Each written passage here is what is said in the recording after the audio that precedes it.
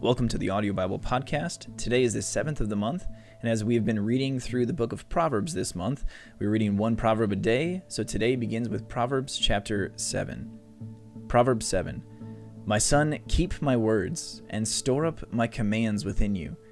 Keep my commands, and you will live. Guard my teachings as the apple of your eye. Bind them on your fingers.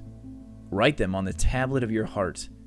Say to wisdom, you are my sister, and to insight, you are my relative.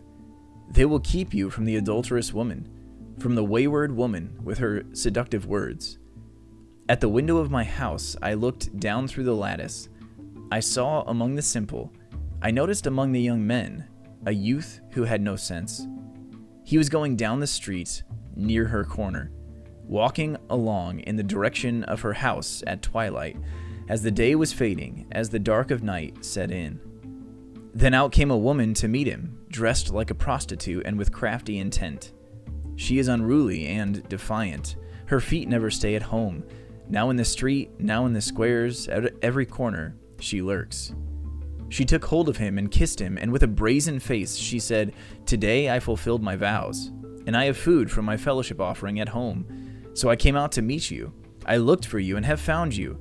I have covered my bed with colored linens from Egypt. I have perfumed my bed with myrrh, aloes, and cinnamon. Come, let's drink deeply of love till morning. Let's enjoy ourselves with love. My husband is not at home. He has gone on a long journey. He took his purse filled with money and will not be home till full moon." With persuasive words she led him astray. She seduced him with her smooth talk.